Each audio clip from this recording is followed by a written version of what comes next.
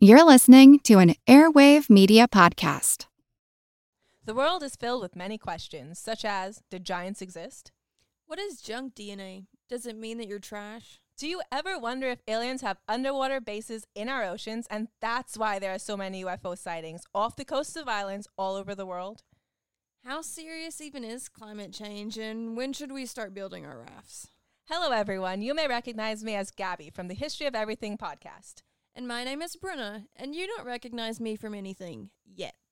Together, we're two scientists who explore the answers to these questions and many, many more in our new podcast, Mystery of Everything, available everywhere you get your podcasts.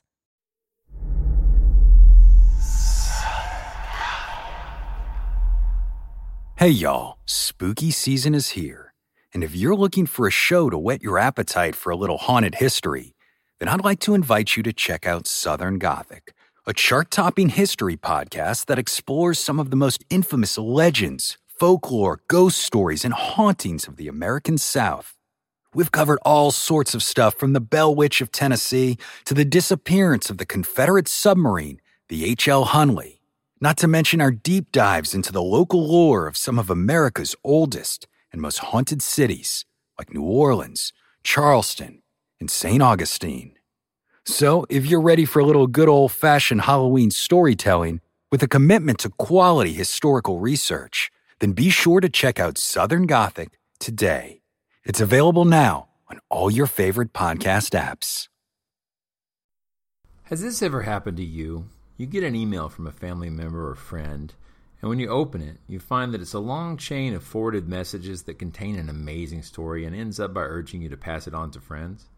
For some people, the act of passing on that story makes them feel like they've helped make the world a better place. It only takes a few seconds and they've shared something they feel is helpful or useful, or that they agree with, or that amazes them. But how many of them take the time to ask, is this thing I'm sending out actually true? Here's the thing. For the run of this show, I've been interested in asking a lot of questions. One of them is usually along the lines of this. Tales of Monster X are pretty interesting, but is Monster X real? Well, we really can't answer that. Often the best we can do is check and see if the facts surrounding the story make logical sense or if there's reasons it can't be true. It gets complicated. Stories often come down to anecdotes passed on and retold. We lose the sort of crime scene evidence that would be lab testable. Memories change. Stories evolve. Retellings embellish. In the end, we usually don't have enough information to really, truly prove the existence of a monster. But what about those emails? Did that kid really get a miracle cure? Is there really a natural remedy that'll cure my baldness? Did that mom flip a car to save her baby from a flash flood? Is President so-and-so really involved with Mysterious Group Z? How can we know? Should we care? And why not just trust our gut instincts? The answer to those questions is what this episode's about. Monster Talk has covered a lot of stories where we used a special toolkit to evaluate these claims. That toolkit is called scientific skepticism. In this episode, we're going to talk about the methodology, purpose, and implications of skepticism with Dr. Steven Novella. I hope at the end you'll be interested enough to take a look at the show notes at monstertalk.org, where we're going to have a lot of useful links to materials to help you learn more about the world. If you're the type of person who loves to forward emails without ever asking, is this true? I hope you'll have a listen. In fact, I hope you'll forward this episode to your friends because that kind of thing makes you feel good, and this time you'll be spreading something that might change their life without activating their spam filters. This is Monster Talk, the science show about monsters. Well, today, it's the monster show about science. I'm Blake Smith. Together with Dr. Karen Stolzno, we're going to talk to Dr. Steven Novella about Skepticism 101. It's actually quite unlike anything we've ever seen before. A giant, hairy creature, part ape, part man. In Loch Ness, a 24-mile-long bottomless lake in the Highlands of Scotland. It's a creature known as the Loch Ness Monster.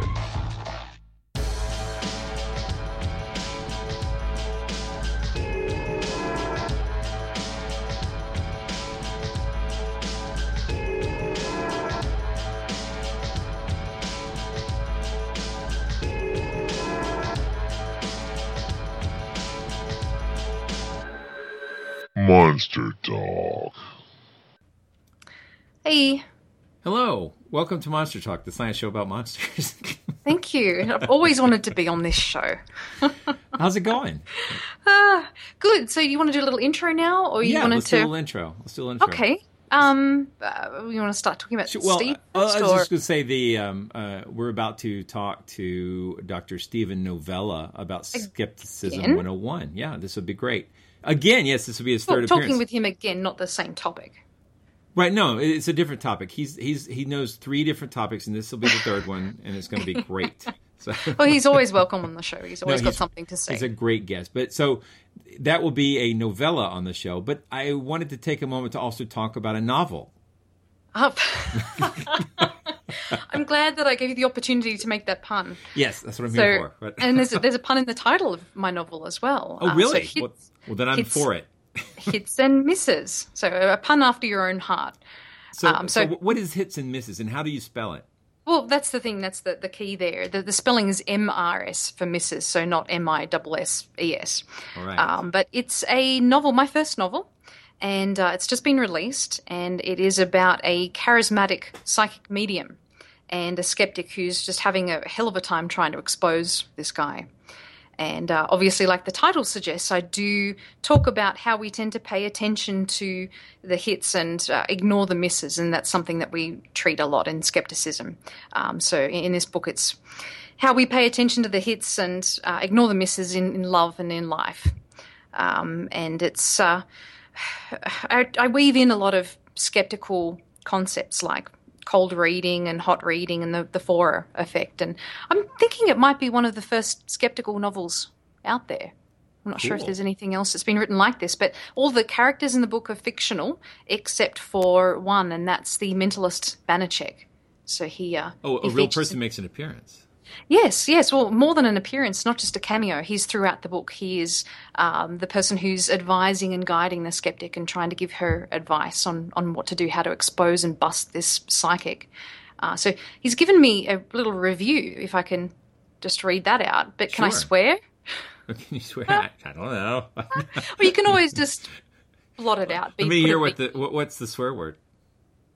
Well, the F word, and we've had plenty of that with Kenny in the past, haven't we? That's true. So I'll beep an F word, but it'll be funny. You'll bleep it out. Cool. Yeah. Well, coming from me too, because I otherwise sound so posh, right? Right. So this will be a very intellectual F. Yes, indeed. So this is from Banachek. He read the book for me after I'd written it, and he says that it's a brilliant and riveting look into the journey of deception and how we psychologically accept deceit. It's a story that will keep you on the edge of your seat, yet educate you in the process. I want more, and so will you. So you wrote that in the book? He said that. No, wait, but you just said he was a character. So you... Well, it's based on, as I said, all the characters are fictional except for him. And so I do look at a couple of things that he was involved in. For example, the Peter Popov expose. Oh, yeah. No, I'm just kidding. But it's a reimagining of that, and also the Project Alpha. So, there's some truth in there for the things that he's done for his background. Neat. But he's just a character in the book. Besides our show notes, where can someone find this book? Okay, well, you can find it through Amazon. If you go there, you can get a Kindle edition. You can find it for paperback, and also for iBooks and Nook and Smashwords. That's becoming very popular now. You can get it in different formats through Smashwords. I keep going to say Smash Mouth or Smash Burger, but Smashwords. All right. Well, that sounds great. We'll put a link to that in the show notes, and congratulations on actually finishing a book. I wish I could do that. Thank you very much. Well, you will. You've got a lot of things on your plate right now. Well, let's go talk to Steve Novella. Sounds good. Monster Talk. Dr. Stephen Novella is a clinical neurologist and assistant professor at Yale University School of Medicine. He's a prominent figure in the skeptic community. He's the host of The Skeptic's Guide to the Universe. He's actively involved in the promotion of science-based medicine.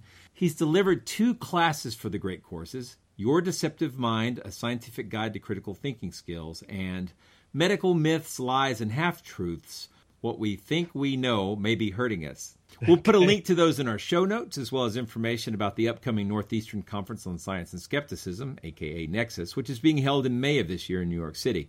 This marks Dr. Novella's third appearance on Monster Talk. You can find him in our archives in episode 13 on ghosts and episode 72 on Ed and Lorraine Warren. Welcome back, Dr. Novella. Thanks for having me, guys. Pleasure to be here. Awesome. We're calling this episode Skepticism 101 because I'd like to devote an episode to just explaining skepticism a little bit and kind of kicking down some of the straw man characterizations of self-described skeptics that you find on the internet. Sure. I'm sure we'll touch upon monsters too. We may talk about monsters. It could happen. So you want me to start with just a definition of what skepticism is? Do you have a copy of our questions? This is weird. He's psychic. Come on. So, yes, number one, what is skepticism? Oh, sure. So sometimes we use the term scientific skepticism to distinguish it from other interpretations because, there's philosophical skepticism. And also the brand is being hijacked by, like, climate change deniers call themselves skeptics, but they're actually on the opposite end of that question from what the skeptical position is. So what we mean by that is essentially an approach to any claims to facts or knowledge that is based in logic and evidence, empiricism. So that includes a lot of things. It includes sort of understanding the philosophy of science, understanding how science works, the difference between science and pseudoscience, and what I like to call neuropsychological humility, which is basically understanding all the ways in which we can be deceived, and even more importantly, that we deceive ourselves. So essentially, it's a formalized attempt at trying to arrive at conclusions which are the most likely to reflect reality. And so how did you become involved in skepticism, or how did you discover skepticism? Well, I've always had an intense interest in science going back to as young as I could remember. And around, high school, I started to realize that not everything that was claiming to be scientific was actually scientific. And there were actually some anti-scientific beliefs out there. Creationism was probably the first one I really, really locked horns with. And then through Carl Sagan, Stephen Jay Gould, and then eventually the Skeptical Inquirer, started to realize that, there's this other discipline here within science that is essentially about telling the difference between science and pseudoscience. And I basically never looked back. How do you describe the difference between methodological skepticism versus just kind of casual naysaying that you find out in the real world? Yeah, so there are things which can superficially seem like skepticism, such as cynicism, or just being a naysayer, or what I might call a contrarian, like just not believing whatever the mainstream says, or not believing authority just for the sake of not believing authority. So that's not what scientific skeptics do. Sometimes authority is correct, sometimes it's not correct. You follow the evidence, you follow logic. You don't be different just to be different, and you don't naysay things just to take a contrary opinion. You try to have your opinions be, again, as close as reality as you could possibly make them. I have a question written down here that says, why do we need skepticism? But I want to expound on that a little bit. I have this suspicion based on my experiences in life that maybe people don't have a very good natural way of discerning what's real and what's not real, what's true and what's not true. And I think maybe as a neurologist and a skeptic, you might have a little more insight into that. But why do we need this formal methodology of skepticism? Yeah, I mean, that is a great question. I do get that a lot from many different directions, sometimes from scientists who are like, well, isn't this just all science? What is skepticism? How is it different than just being scientific? Well, on that score, even highly trained academics and scientists frequently get fooled or snookered by pseudoscience, because understanding science is not the same thing as understanding pseudoscience, but they often naively think that it is. So one is that there is a set of disciplines, of knowledge, of skills that go along with understanding all the ways in which we fool ourselves and all the ways in which people pretend to be doing science when in fact they're not quite doing science, or sometimes they're very much not doing science.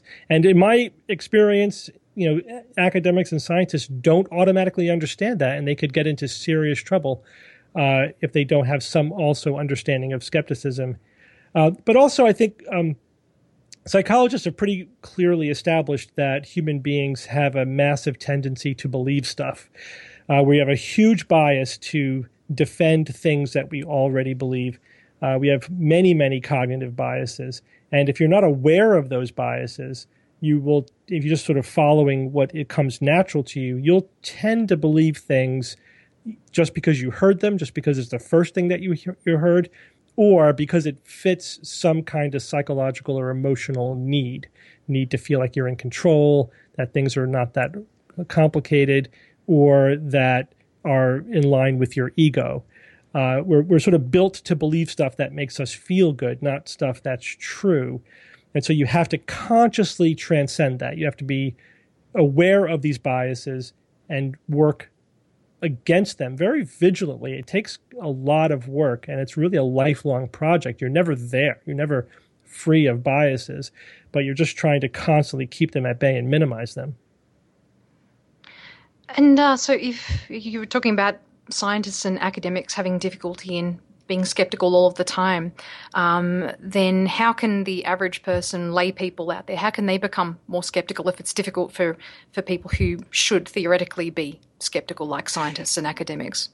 Yeah, there's no shortcut. It's really hard. I'm not going to pretend like it's easier. There's some really quick formula. I think, first of all, it's just like anything, you need to be aware that there's a problem before you can do anything about it. So I think the humility comes first, right? Mm-hmm. I think there also needs to be a desire to believe things or to accept things which are actually true. There needs to be a certain basic respect for the truth. Not everybody has that. We kind of take that for granted because I think, all skeptics, of course you want to believe stuff that's true and not believe stuff that isn't true. But I've encountered people, it's like, hey, the truth is not that important to me. What's important is that, I'm happy in my life or fulfilled or spiritual or whatever. Mm-hmm. Who cares what's actually true? So the skeptics obviously do care what's actually true.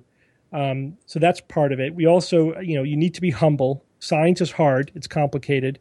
Logic is hard and complicated. Our brains have a lot of strengths, but a lot of weaknesses, and we have to have some kind of at least recognition that that's the case. Once you acknowledge all those things, then you're on your way. The rest is a process, right? And then again, that's a process that will never end. You'll never arrive. It's just you're trying to go through some kind of process to evaluate what you think.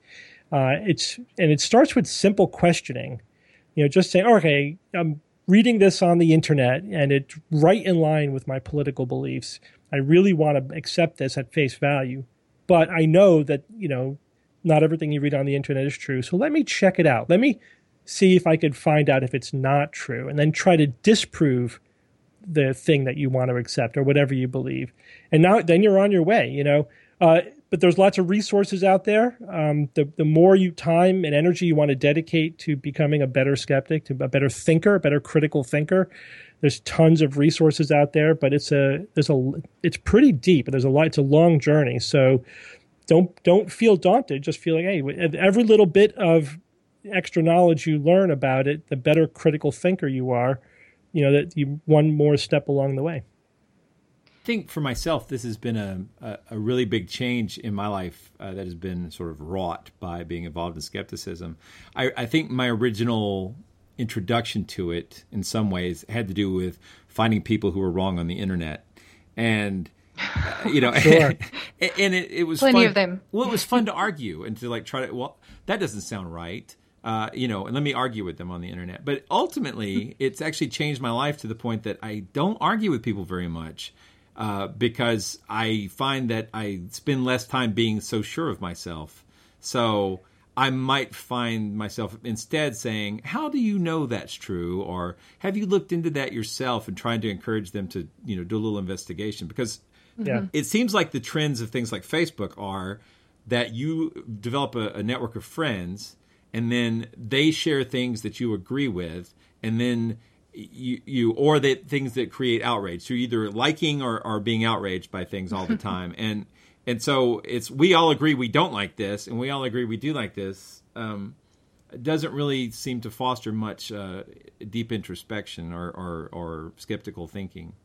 Yeah, ironically, a lot of people have pointed this out. Ironically, while the internet gives us access to a lot of information, I do think it's making people smarter as a net effect. But there is also the echo chamber effect. It's very easy to cocoon yourself in an echo chamber of opinions that resonate with what you already believe.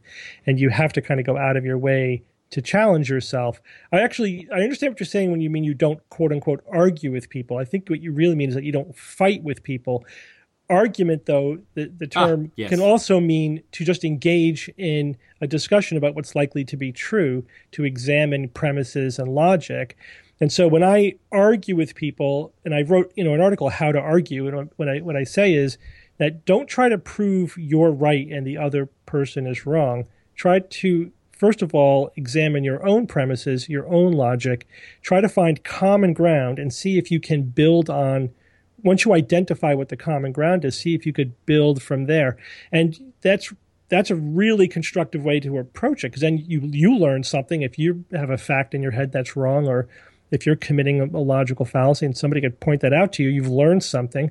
You may be able to teach the other person something, and maybe you might be able to arrive at an agreement, or at least understand that, okay, we are coming from different premises that we can't prove right now, or we're making different subjective or value judgments, and that's not resolvable. So we'll just agree that that's a difference in our value system or whatever.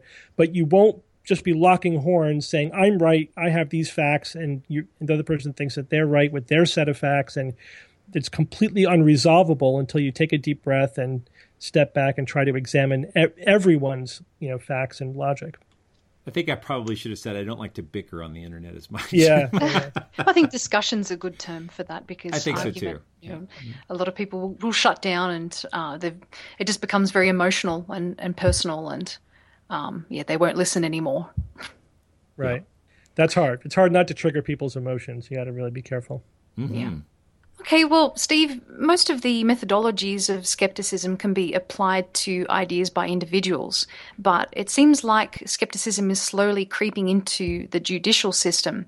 Could you possibly discuss this and some of the other kinds of useful institutional skepticism, maybe that we might find in the medical industries or in corporate? Yeah, sure. I mean, I think any institution needs to have skepticism. Especially if there's any investigative profession, if you're doing anything where your job is to figure stuff out, to investigate, that is rife with pitfalls, like police, for example, certainly physicians, anyone making a diagnosis, anyone involved in the legal system. You have to have a process. That process is essentially skepticism. It's how do we know what's really, really true? Institutions like that where that's essentially what they do, over time have developed a sort of practical bag of critical thinking, tools and tricks that they rely upon. But I find it very helpful to sort of break that down to fundamental sort of skeptical philosophy. It's like, you see, like physicians have a lot of sayings that are just practical knowledge from experience. It's like, don't jump on the obscure diagnosis, even if it sounds really, really good, because, rare things are rare. You're not going to see them. Sounds very commonsensical, but that's a very common mistake that everyone makes when they first start to think about like what a diagnosis could be. Mm-hmm. But it's fun to be able to say, yeah, that's the difference between the representativeness heuristic or the availability heuristic and taking an analytical approach of considering the base rate of something and the predictive value of the information you have, being able to sort of strip it down. It's like, that's actually how like psychologists would describe that thought process and where it goes wrong. You're latching on to something because it looks typical, but that is not that predictive. You really also need to know what the probability is. If that disease is 1 in a million, I don't care how typical it looks, you're still probably not dealing with that disease. It's actually more likely that you're dealing with an atypical presentation of a really dirt common disease, just by playing the odds. But that's not how our minds work. Our minds latch on to the pattern, the pattern recognition, rather than the statistics. We're much better at pattern recognition than we are at math, but that doesn't get you to the right answer all the time. It often gets you to the false answer. And so that's sort of training yourself to think analytically and mathematically, statistically, and not just go along with your pattern recognition. These are hardcore skeptical lessons that apply to anything. And it's also where I like sort of being a full service skeptic, as I say, not focusing on just one area, because I could see the similarities between like the kind of investigations that police officers do, or the kind of evidence as presented in the courtroom, the kind of diagnosis that physicians do, and then UFO hunters, something completely unrelated, you would think, but they're committing the same sort of mental errors that a diagnostic error would make. So we all have the same human brains. We're committing the same logical fallacies over and over and over again, just in different contexts. And that applies, I think, to pretty much every institution. I think the important thing to learn is that your brain lies to you a lot. You teach this course on skepticism called Your Deceptive Mind via the Great Courses. And in that course, you talk a lot about how easily our brains are tricked. Can you give us a few examples, some simple examples that would demonstrate to everyone that trusting your brain is not always the safe bet? Well, the most obvious example are optical illusions. And people are, they like optical illusions because they sort of confront you with the fact that your brain is constructing an image of what you think you see, and then it could be easily demonstrated to you immediately that it's wrong. You were fooled, that whatever you were looking at is not what you thought you were looking at. Or you could make like the lines look askew when they're parallel, or start to wiggle when they're not wiggling, or whatever, or make the shades look different when in fact you could demonstrate that they're exactly the same. And we're like, oh, wow, that is so cool. It's cool. It freaks us out because we tend, day to day, we live our lives with this illusion that we are experiencing reality as it is, when in fact our brains are constructing an internal model of reality. And that construction makes a lot of assumptions. It selects what information it's going to use. It ignores the rest. So it's highly selective, highly filtered, based on a lot of assumptions that work most of the time, but they're not strictly true. And so that 1% of the time when they're not true is when your brain constructs things wrong. And then you think you see something that is just not reality. So our brains fool us when it constructs things in an inaccurate way, a way that does not accurately reflect reality. And it's not just vision. That's just the most obvious example. But the same is true in what you think you hear, also what you remember. When you remember something, you're not playing a tape recorder. You're reconstructing the memory. And your brain really favors internal consistency over accuracy. So it will alter everything. It'll alter what it thinks it sees. It'll alter the sensation. It'll alter the memory, so it all sort of jibes together. Even if it has to completely change the details, doesn't matter if they're accurate or not. So our brains sometimes almost deliberately fool us just so that there's no internal conflict.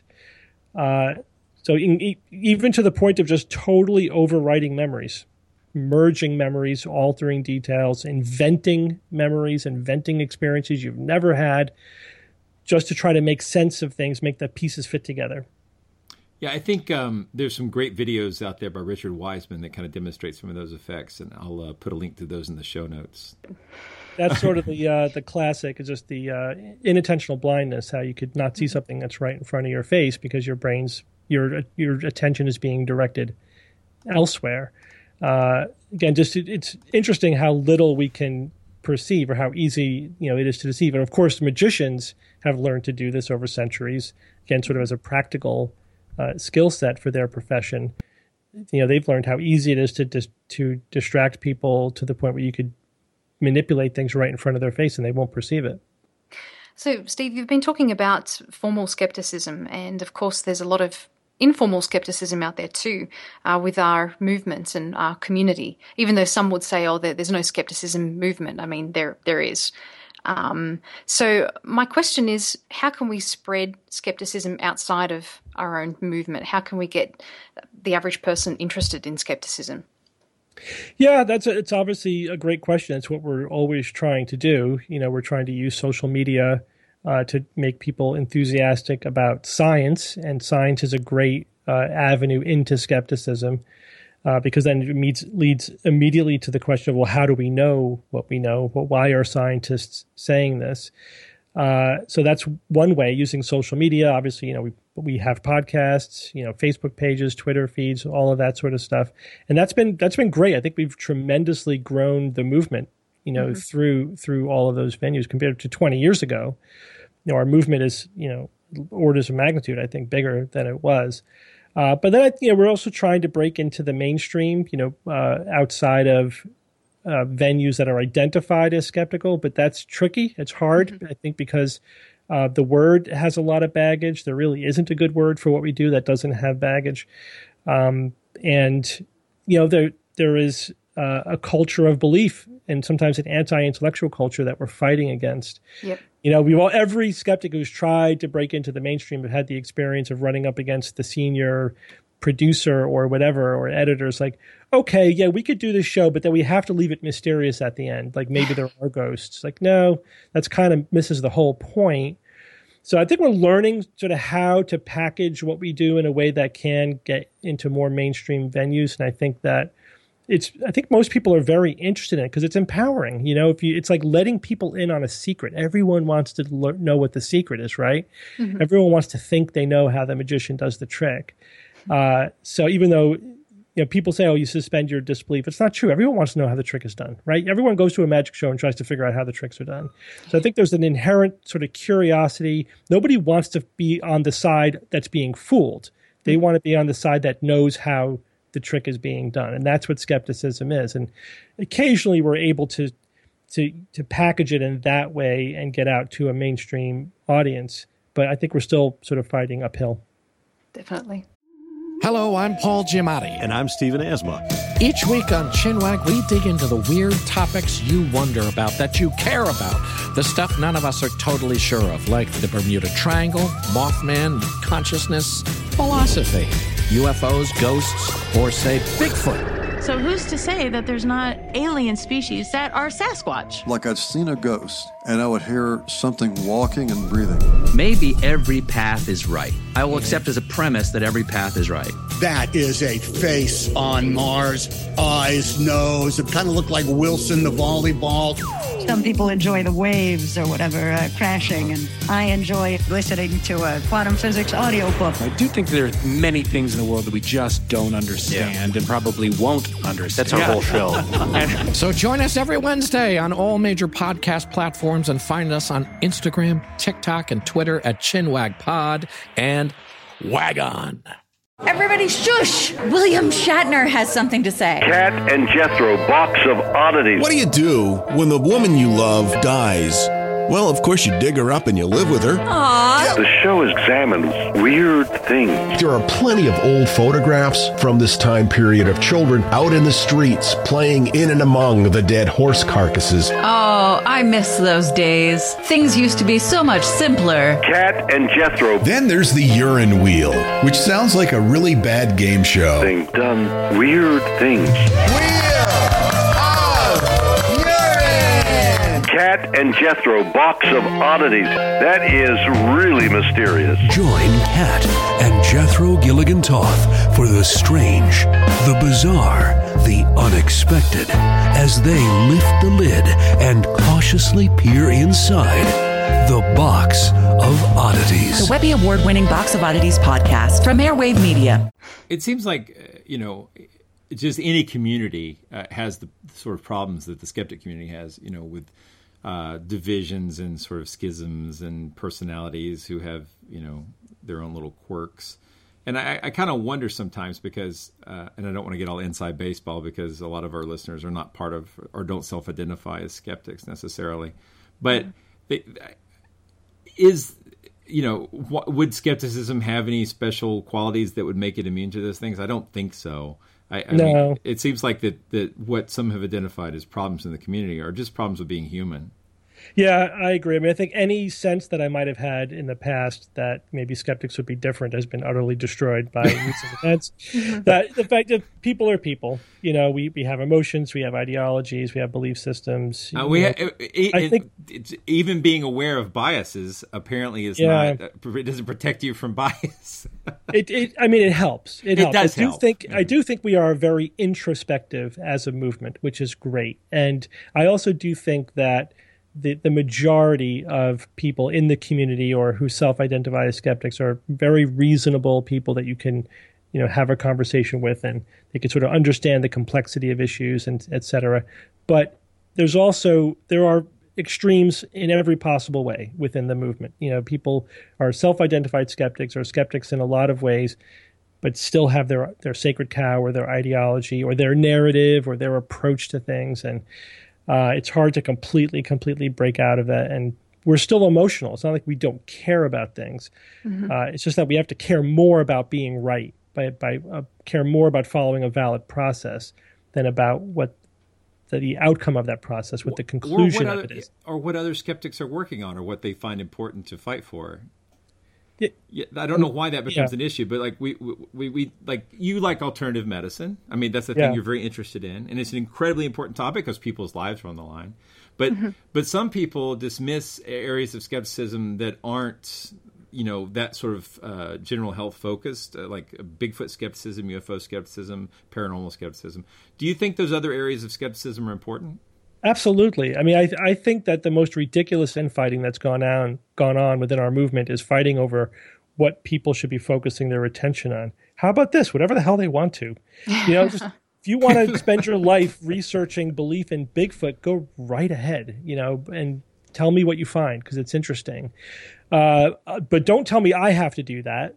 Right? Or don't tell me that's the only one true skepticism or whatever. Obviously, there are some big divisions, like, to what extent should we apply our activism to mainstream religious beliefs, for example, or to political beliefs, or to social beliefs. To what extent should we be advocating for certain social values alongside of our skepticism? It's like, you know what? You could package it any way you want. Good luck to you. Do whatever it is you want to do. But really, that we shouldn't. I don't think that there's, people should be trying to dictate to others what they should be doing or what proper skepticism is. And if a bunch of people who want to do it the same way band together and have a conference, good for them. Don't tell them what they should do with their conference. They could sort of define the editorial policy any way that they want. And we did have that honeymoon period, I think, when social media really expanded the movement very quickly, where we focused more on our similarities. But then what inevitably happens, again, we're humans, is that we start to focus on our differences. And that starts to, then fissures start to form within the movement, Yeah. And sometimes people seem to get the most emotional about the group that's just a little bit different than theirs. You know what I mean? Yeah, I think it's actually a strength of skepticism that there are so many different areas and topics and people focusing on different things. I think having that interdependence is an important thing in lots of areas outside of skepticism and certainly within skepticism too. Yeah, absolutely. Yeah, you have humanists, atheists, atheism plus, as well as the hardcore skeptics, the scientific skeptics, whatever. It's all good. It's all good. We're all sort of working on the same problem, right? Trying to make the world a more rational place. And we have subspecialties and just different personalities and talents and inclinations. We should, I'm not saying we shouldn't criticize each other. That's all fair game too. We should be working together because, let's face it, our similarities overwhelm our differences. I just hope people don't forget that. The difference between us on the side of the equation where we care about the truth, we care about process, about reason, about validity, is dramatically different from the people who are selling very different narratives, are either con artists or they're trying to push spiritualism or they're anti-intellectual or whatever. The difference between all of us and the kind of forces of irrationality that we're fighting is so much greater than our internal differences. But I think people need to be reminded of that every now and then. Yeah, good points. And you've been talking about bias and blind spots. can you give us a rundown of what bias is? And can you tell us about a few of the kinds of biases that people commonly fall prey to? Sure. I mean, bias is just a way our minds tend to work that is not strictly following logic or evidence, but, like the thumb is on the scale towards one type of conclusion. So, for example, probably one of the most fundamental biases is confirmation bias. We have a tendency to seek out and to uncritically accept information which supports our pre-existing narratives, our pre-existing beliefs. We have a tendency to either ignore or, more likely, actually explain away pieces of information that disagree with our pre-existing narrative. This can be a powerful, powerful perceptual bias in that we will notice and remember the information which supports what we believe, and then we end up thinking there's so much evidence for what we believe. How could anybody think anything differently?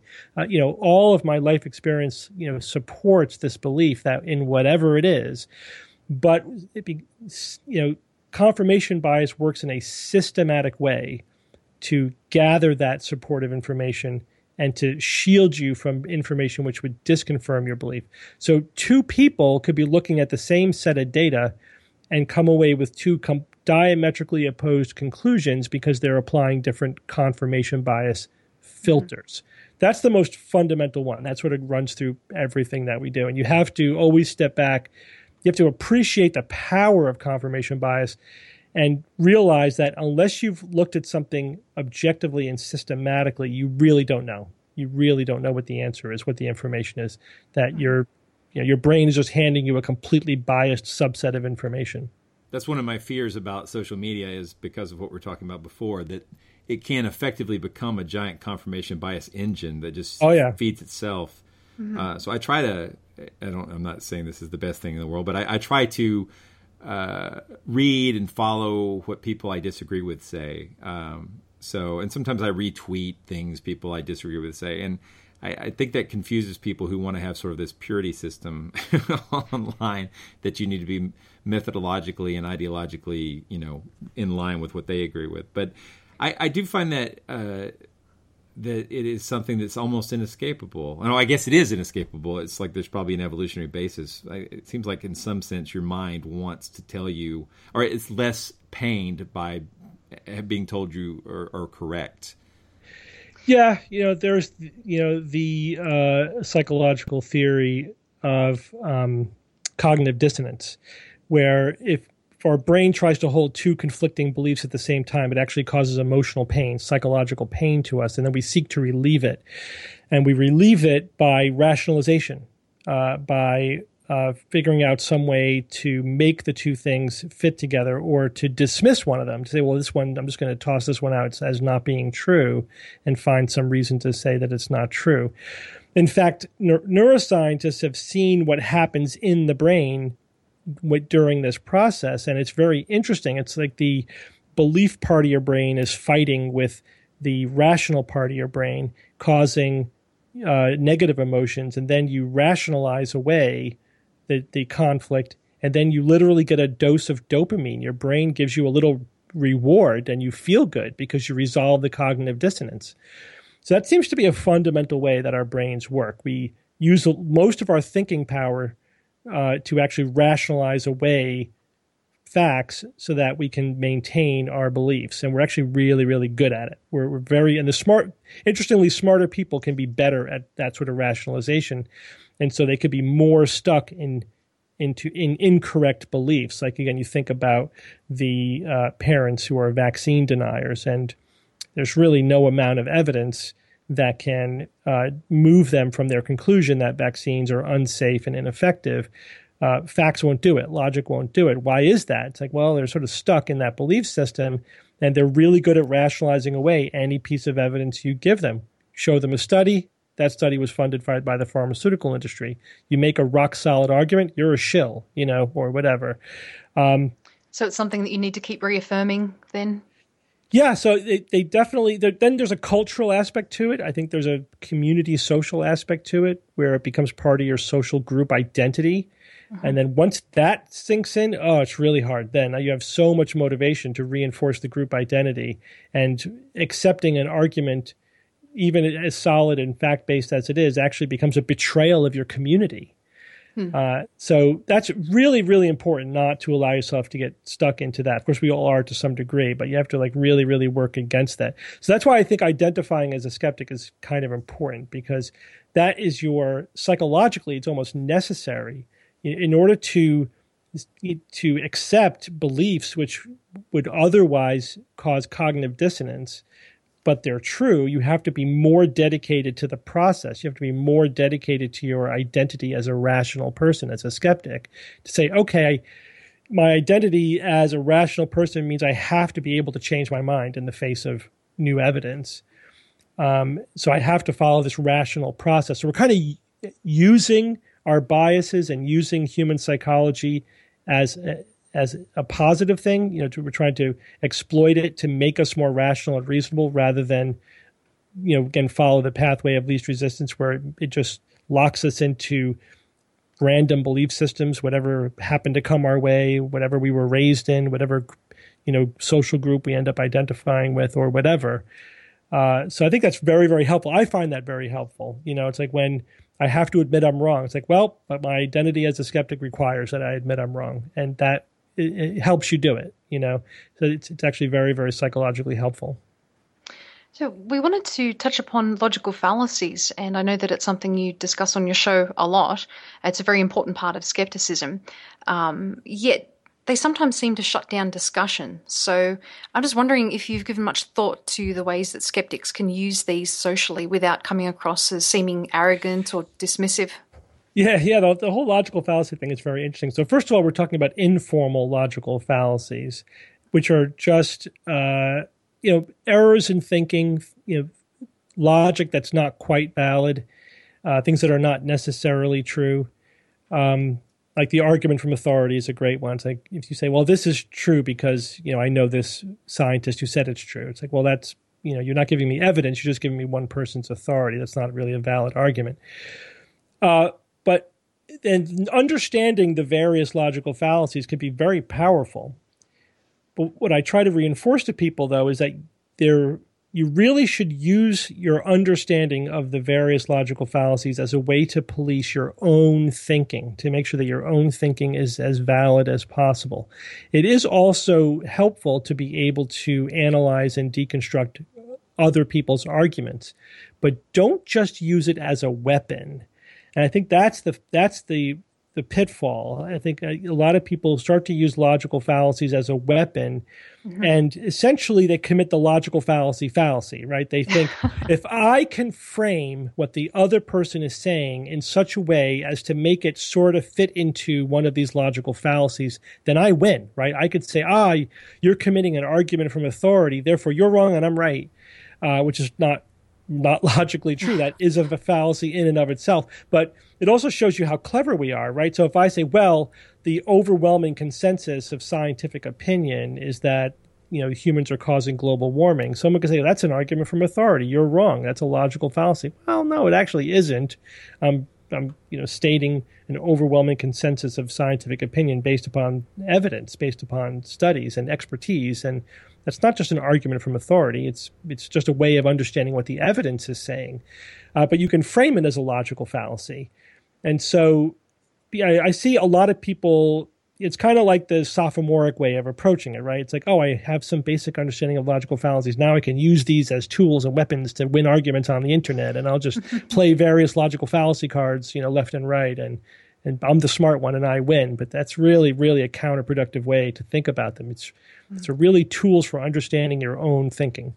Fireman said the building's on fire. Yeah, argument from authority. Yeah, right. I'll stay and burn. Right. So how does skepticism mesh with neurology? Are there any neurological changes that occur in the mind of skeptics as compared to believers, or have you looked into that at all?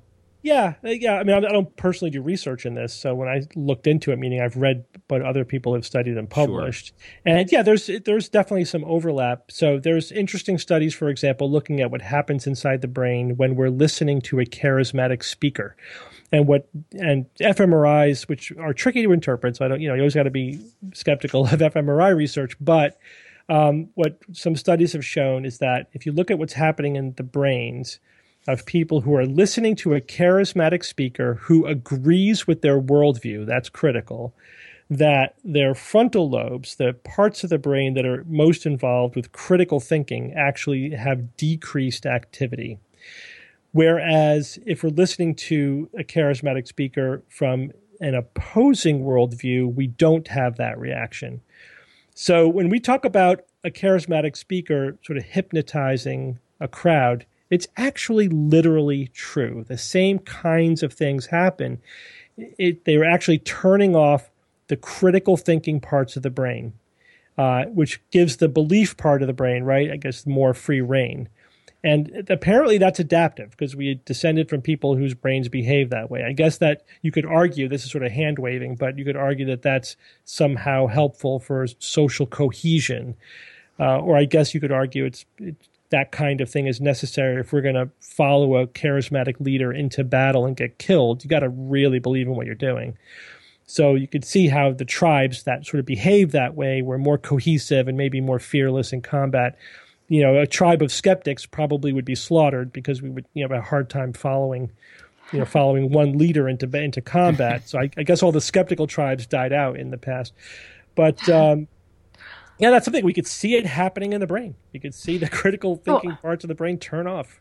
I would have to say, just even as a skeptic, you're talking about groups of people who agree with these charismatic characters. Over the years, just in the things I've done in skepticism, I've seen so many of these popular charismatic people like Sylvia Browne and Bob Larson. I've seen their performances firsthand. And even as a skeptic, often they can be very impressive. You can see how manipulative these people are, but they still come across as very impressive in the way that they handle people and the way that they deal with hecklers or just deal with logic to fight it. And you can still just see what attracts people to them, even though you're not attracted to it yourself.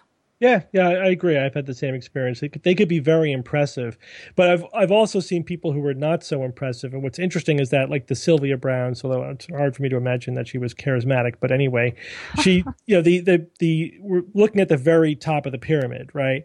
Mm-hmm. Look at the cream of the crop. These are the people who are real. These are the superstars of that thing of being a charismatic true believer, I guess.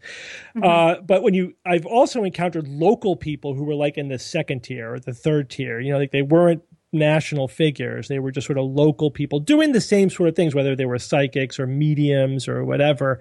And it's funny. It's like watching American Idol, right? It's fun to watch the people who are not polished professionals. Yeah. It's like, yeah, they're just not that impressive. And they make lots of mistakes and they have lots of holes in their performance. And you can kind of see how the sausage is made. It's like watching a terrible magician, right? They give away all the tricks because they're not doing a good job. Yeah. And you don't really buy into what the act, what they're doing. So that's, if you can get that experience, see it, some local second-rate psychic or whatever, do it, because you pick up so much more than when you're watching the really polished cream of the crop who are very, very good at what they're doing. And I think for sorry. You go ahead. Go ahead. I was just going to say, as regards Sylvia Browne, she had a very wicked sense of humor when I saw her, and the way she was just appealing to her audience through humor and through her sense of being authoritative as well. If anyone questioned her, she would shoot them down. She was just very seasoned in the way that she did that. Yeah, there are different kinds of charisma, and I agree with you. Yep. The authoritarian is one type. And even being sort of critical or cynical can have a certain type of charisma to it. And also, psychics and magicians have, again, in addition to that sort of authority, this sort of mystical side to them. So it doesn't necessarily mean that they're like attractive, good, nice people or friendly. No. It just means that they're sort of mysterious and even in a way anti-charismatic, but that could still work for their sort of persona. For sure, yeah. We'll actually be talking about some of these things in upcoming episodes this season of Monster Talk, so I'm excited about that. Mm-hmm. Yeah. We've covered bias, fallacies, brain limitations, sort of the methodology of skepticism. Is there anything else you think people need to get sort of started in skeptical thinking? Yeah, I mean, you could also, there's the concept of heuristics, which I think I mentioned very briefly, just to throw another word into your lexicon there. So a heuristic is a mental shortcut. And it's something that's true most of the time, but it's not strictly logically true. So like when I mentioned the availability heuristic, that is a bias in the way we think, in which if we could readily think of an example of something, then we think that that thing is common and or true.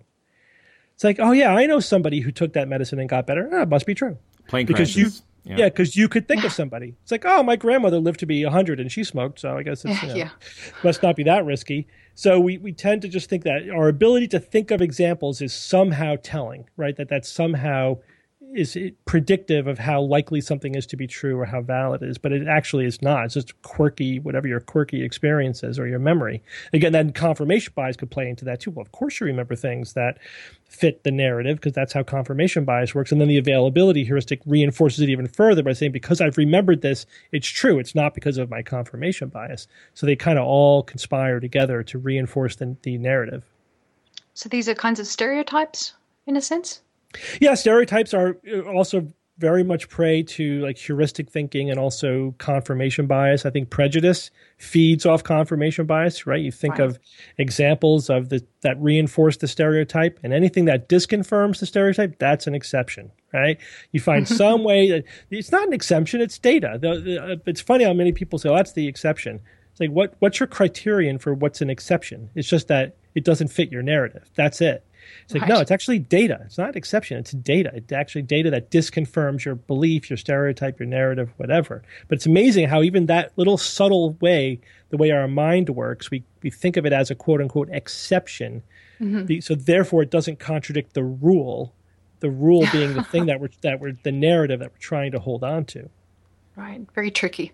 Yeah, very tricky. We talked about arrogance a little bit and the sort of online argumentation. There is a sort of maybe this is not exact, so maybe I should be careful how I word this. A sense among many people who self-identify as skeptics that they are intellectually superior to others.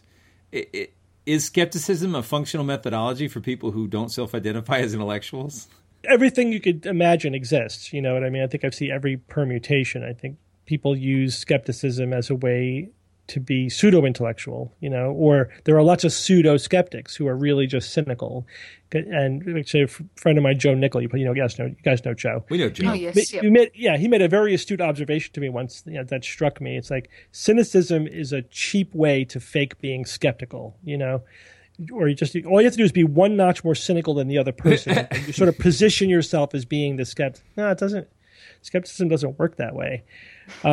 So yeah, I think there's a lot of potential there to use anything. This is the ultimate deception, is that you can't be deceived, right? That's the ultimate self-deception, or the ultimate bias is the sense that you're free from bias.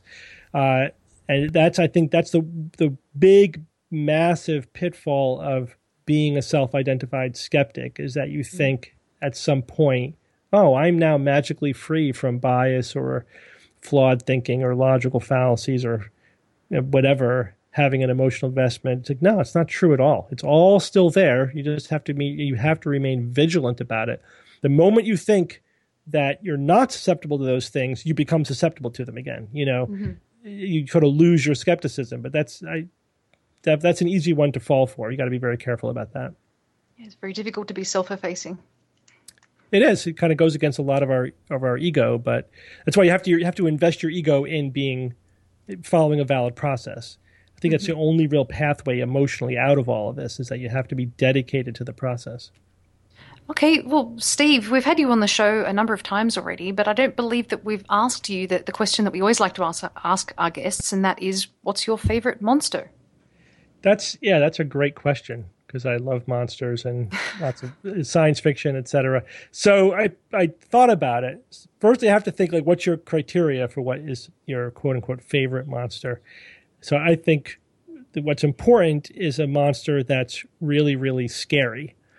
And I think what makes a monster, in my opinion, to me anyway, what makes a monster really scary is that when confronted by that monster, it's really hopeless. There's like nothing you can do. You're done for. So, bestial, like feral kind of monsters, they could be ferocious, they could be scary, but they're just animals, so you can kind of outwit them. So it's not hopeless. Monsters like vampires that you can talk to, at least you can convince yourself you have some way to reason with them. You might be able to reason your way out of being killed. But the kinds of monsters that are scary are the ones that you can't reason with, you can't talk to, you can't outwit them. They're just relentless. They're overwhelming and relentless, and it's completely hopeless when you're confronted by them. So a number of monsters kind of fall into that category. I'll give you my top two. Okay, in the number 2 position is The Thing from John Carpenter's movie, because it really was the moment they knew that they were dealing with it. What they were dealing with, it was hopeless. They were all dead. But still, there's maybe a little bit of a hope that they might have been able to, if they did everything the right way, they might have been able to defeat it, but it really was pretty hopeless. So what they should have done, honestly, was just call the superiors and say, drop some nuclear weapons on us right now. Seriously, they were dead. They were dead. They just had to save the world, and the only way to really be sure is just to nuke the whole place. But I have to give my number 1 slot to a category of monsters, but I think my favorite recent version of it was the aliens in War of the Worlds, especially the remake. Even though I love the original version, and there's some problems with that version of it, but the giant 3-legged ships that they were walking around in, the sound that they made was very terrifying. And again, they were heartless, they were relentless. You couldn't bargain with them. We were insects. We were bugs. We were either in their way or we were food, and that was it. And they were terraforming the planet. And the whole point of microbes on the Earth killing them, that's not really very plausible. That we would probably not be saved by viruses or bacteria from an alien who would have too different a biology. But so in that scenario, we are exterminated, and we have zero chance of avoiding extermination. And they're just going to hunt you down and destroy you relentlessly. So that, to me, that's the scariest monster. Have you heard Jeff Wayne's War of the Worlds, the musical? No, I haven't heard that. Oh, it's from the 70s. It's really good. You should check it out. And The Thing is one of my favorite movies. I do this event every year I call the Thing, where I have a few friends over during the winter, and we open the windows and make it as cold as possible and sort of watch the movie in Arctic environments. Yeah. It's a really fun way to watch the film. I mean, you don't have to be cold. You can bundle up, but it's like feel-orama. It really, really makes the movie that much more sinister to be in the dark and cold. John Carpenter's The Thing is a fantastic movie. If you haven't watched it recently or at all, I recommend your listeners to watch it. It really holds up. I've watched it again recently. It's just so fantastic. You understand the characters within minutes of the beginning of the movie, and you're really invested. The writing is fantastic. There's lots of nuances to the writing that you can't get on the first viewing. Like, if you really, really pay very close attention, there are clues throughout the movie as to who the Thing is and who is not the Thing. It's really, really fascinating. I love it when movies always have deeper layers than you've currently been able to penetrate. It's fantastic. And it's kind of a remake of the.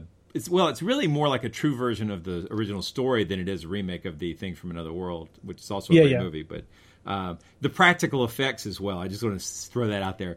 Is it Rob Bottin, I think, is the special effects guy? Just they hold up so well. Even on the Blu-ray, they look astonishing. They look really good and disgusting, and it's just great. So, well, I have to say, I think that's the most thoughtful response we've ever had to that question. Oh, it was good. It was very good. Thank you, Steve. Yeah. I'm glad. Thank you.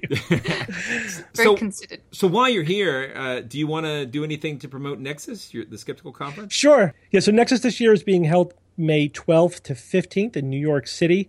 We have workshops on Thursday, lots of fun workshops. We have a whole day of science-based medicine on Friday, and then Saturday and Sunday are general science and skepticism. Richard Wiseman is our keynote, and also Bill Nye will be there. Bill Nye will also be joining us on Friday night for our skeptical extravaganza, which is kind of like a vaudeville show for Skepticism, which we've been having a lot of fun with. And Bill joined us last year, and he loved it so much he actually asked to join us again this year. Oh, wow. So we have a great lineup. It's always a lot of fun. Definitely check it out. Yeah, nice. I still haven't been to Nexus. So I'd have to get there one of these years.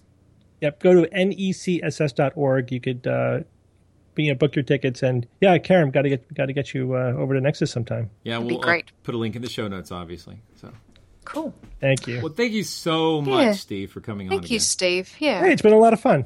We love it. You do great work, and we really appreciate it. Well, thank you so much. All right, I will hang up on you now. Okay, all right, take care, guys. See you later. See ya. Bye. Bye-bye. Monster Talk. Thanks for listening to Monster Talk, the science show about monsters. I'm Blake Smith, and together with Dr. Karen Stolzno, we interviewed Dr. Stephen Novella about skepticism and how to determine whether things are likely to be true or not. Skepticism is a complex topic, as you probably noticed. It's a skill that takes hard work and one which your brain tries to undermine with all its hardwired biases and faults. If you found this episode interesting, I hope you'll go to the show notes at monstertalk.org and take a look at some of the links there. The internet has a lot of great tools for helping you figure out what's real and what's not real, and knowing that can help you. Personally, I believe that skepticism can help make the world a better place, but it's a counterintuitive approach to the world. It's not something everyone would want to focus on. We'll get back to monster-focused episodes next time, and I hope you'll join us for that. Also, it would be really great if you could take a moment to give us a rating or a review on iTunes. We've got a lot of great new episodes coming out this year, and those ratings really encourage us to show up in the iTunes top podcast list, which in turn leads to new listeners. It only takes a moment, and I read them all. Monster Talk's an official podcast of Skeptic Magazine. The views you heard on this show are those of the hosts, the guests, and do not necessarily reflect the views and opinions of Skeptic Magazine or the Skeptic Society. If you want to know their views, you're just going to have to subscribe to eSkeptic or perhaps their digital magazine on your digital reading device. Monster Talk theme music is by Peach Stealing Monkeys. Thanks again for listening.